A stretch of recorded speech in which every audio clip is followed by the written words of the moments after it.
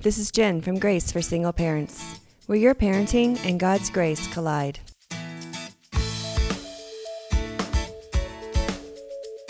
Okay, today on the podcast, I have Samantha Tishner, and she is the author of the book Heal First, Love Second. So welcome, Samantha. I'm glad to have you on today. Thank you very much. I'm glad to be here. So, Samantha, your book, Heal First, Love Second, is the necessary steps for self-healing after divorce. So, Yes. can you take a minute and tell us what made you want to write this book? Well, for me, it was when I was going through my second divorce. Um, I think of myself, I try to be a good person. I feel like, I don't have a lot of crazy in me. I'm usually pretty calm. And um, as I was going through my second divorce, it was, why me? What in the heck am I doing wrong?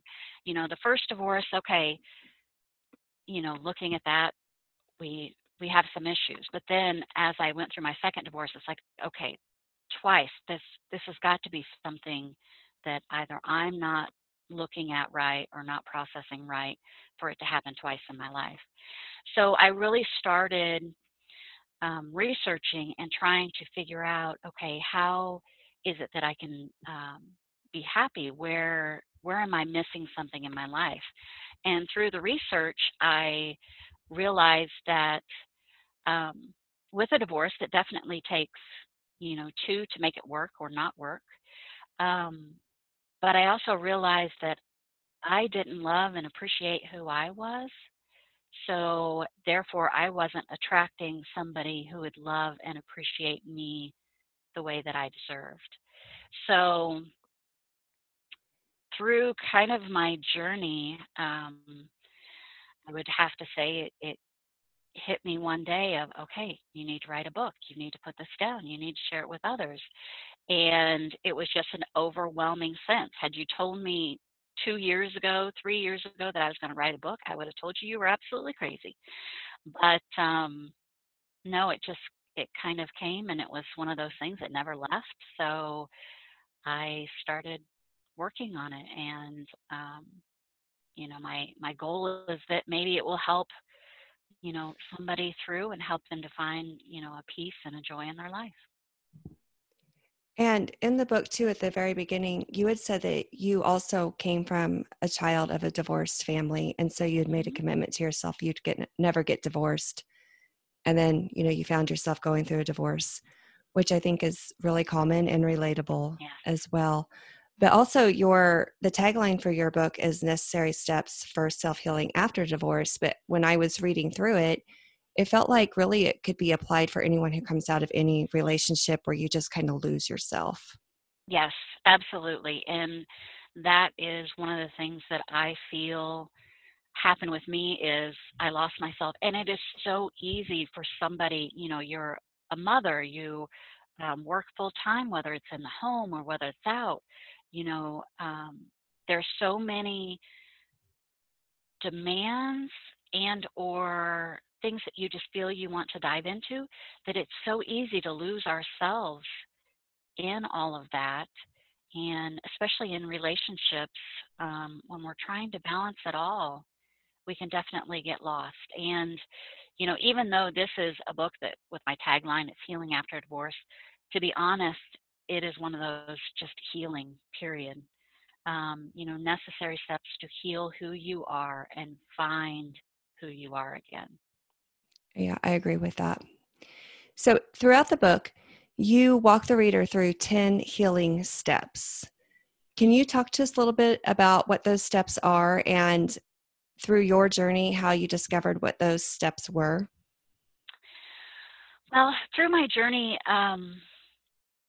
like I said, I researched a lot of different things. I found a lot of great authors like Gabby Bernstein, Brene Brown, uh, Dr. Wayne Dyer, Louise Hay. There are just so many authors out there that really speak to, um, finding who you are and finding happiness in your world. And what I actually found myself doing when I went to write the book was um, when I started through my second divorce, I started journaling, and I could see a transition in my journaling from in the beginning of, okay, what's wrong with me? What have I done wrong? How could all of this have happened? Everything was my fault. Everything was me. I'm the broken one. Um, and as I went through like the first year, I could see where I started finding different things and implementing different things in my life to help me heal. And that's kind of where the chapters and the steps of the book came, is going back through that journal and saying, okay, forgiveness, that's that's something huge. To be able to forgive yourself, to be able to forgive others, and to really go through that, finding self-love and love and appreciation in who you are. I don't think that was something that I ever did. Um, the first time I went to celebrate me for my accomplishments, I mean, it was a totally overwhelming experience, but it was wonderful to really get through that. So the 10 steps are just the different things that I saw as I was reviewing that journal of the different things that I went through and the important steps that it was for me to get through it and to find a peace and to be able to move on. And it's still steps that I use today. I would love to say that, yep, after all that, everything's perfect. I'm great. Everything's wonderful. But oh my goodness, I go back to them all the time to kind of refresh my memory of, oh yeah, that's what I'm supposed to be doing. That's where I'm supposed to be. So, through in one of the steps, you talk about three different kinds of people: a taker, giver, and you call them happy, a Hmm. happy person. And the taker is someone who loves themselves but sees fault or they don't care for others. And a giver is someone who sees fault in themselves but sees all the good in others. And someone who is happy or healthy is someone who loves themselves and loves others. And you said that typically someone who is a giver ends up with a taker. Hmm. And I see that a lot too. Yes. And I feel like working with a lot with single moms, I see a lot of us tend to be givers. Yes. Yes. So, Absolutely. and what did you see with that? You said also the ideal person obviously is to be the healthy person. Hmm. And how did you Um, find that? well,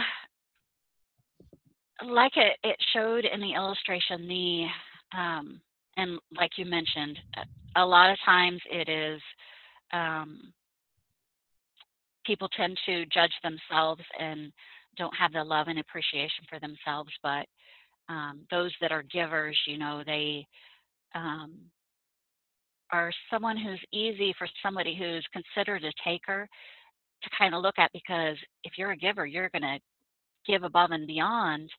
Um, so it's kind of easy.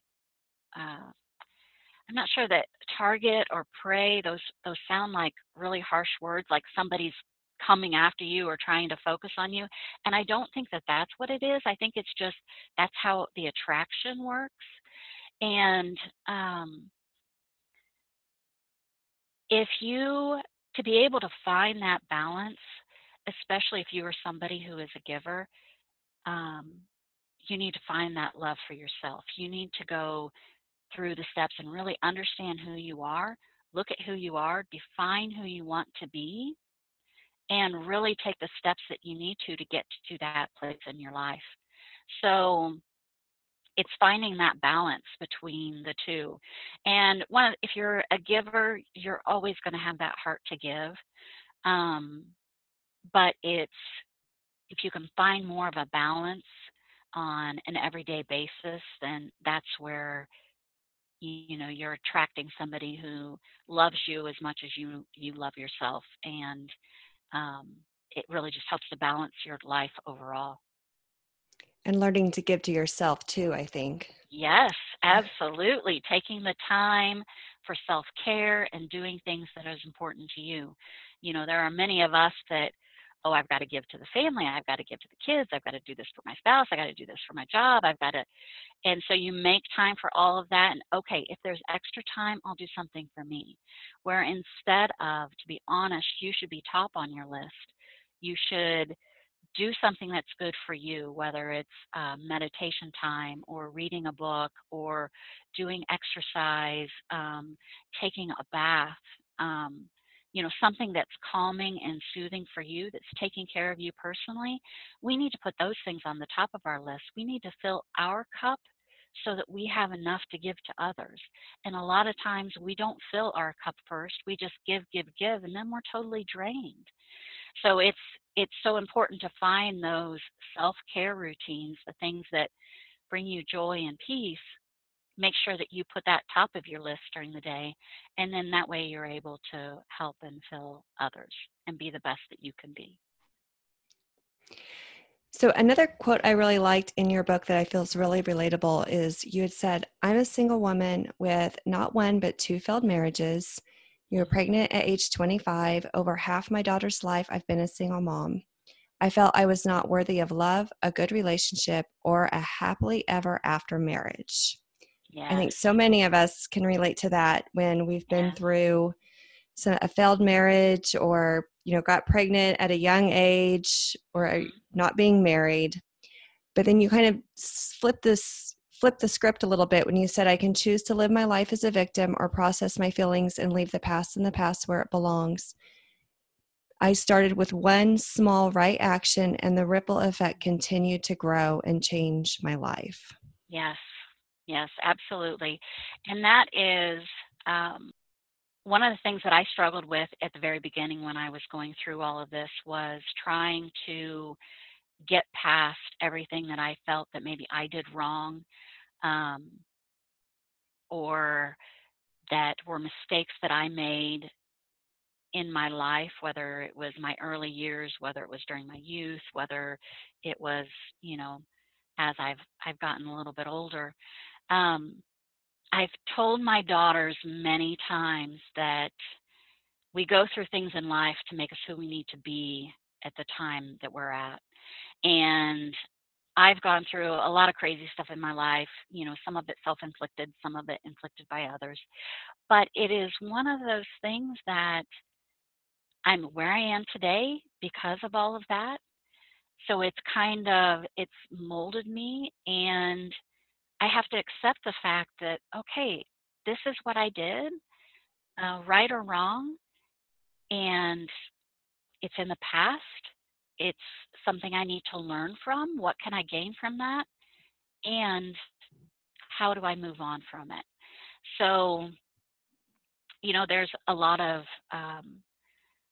great things out there that you can research for, your self healing or forgiveness. Um, you know, if you take those steps to do the work, to really face what you've done, to let go of it, then it's amazing how it just releases so much off your life, and you tend to not think about it or worry about it or let it affect who you are, now or in the future. So, and that's the ideal place to be, is to be able to, you know, not dwell on the past, because it is what it is, and I don't want it to affect my future. So part of it is making that decision, and then to take the steps to keep moving through and working through it. So your book is a fairly quick read, but it's actually the work that goes into it that makes Yes. it meatier. Yes. So Yes. It's with each chapter there are a few steps in each chapter, and if you start doing the steps, and like I've said in the book, it may not all be for you. Maybe you don't like journaling, which is fine, or maybe there are different things in there that you're not sure that you like. The big thing is understanding what the concept is of each chapter and the things that you have to do, like healing your heart, forgiveness, being able to let the past go. And even if there's something in my book that, okay, that doesn't make sense to me, or doesn't um, relate to me, find something that does. There's so much information out there to be able to find what works for you or what's most comfortable for you. But it's a matter of really kind of checking the boxes to try and go through those steps. And some things, you start working on and it seems to come easy, and there are other things that you continue to struggle with. But as long as you keep trying to take the steps to move forward, then it's amazing how much easier each step kind of gets and how much easier it is to um, move forward and find, a happiness and a peace and a love for who you are. Great. Do you have any last words for the single mom out there who's stuck in her head from her last relationship? Yes, and it is, just being able to look in the mirror at that beautiful face that's staring back, look into your eyes, and tell yourself that you love yourself, just like you would a child. I love you, Sam. I appreciate you. Even if it's something that you say that you don't necessarily believe those first few times, say it daily. Just continue to go through it. And eventually your brain's going to click into that and you're going to start to see yourself in a better place. You are worthy of a beautiful life and a beautiful love, whether that's romantic or in any relationship that you have in your life. Each of us are put on this earth for a purpose, and it's a good purpose. We just have to find our way to that purpose.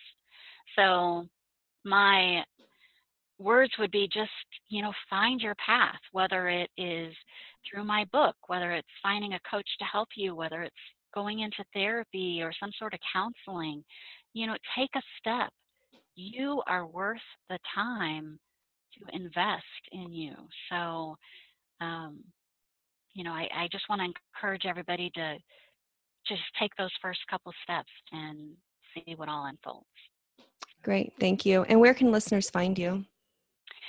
I have a website. It is called ichoosestore.com. And on there, I have a blog that I try to write it with every week. And you can find my book on that store, as well as my contact information if you would be interested in any type of coaching or help, or maybe I can send some resources to you. So it's ichoosestore.com. Okay, great. Thank you. Okay, thank you very much. Join over 4,000 other single moms and grab your Single Mom Survivor Pack today. Whether you're a new single mom, been one for a long time or not, I've got some resources to keep you covered. So go to the show notes and get your Single Mom Survival Pack today for free.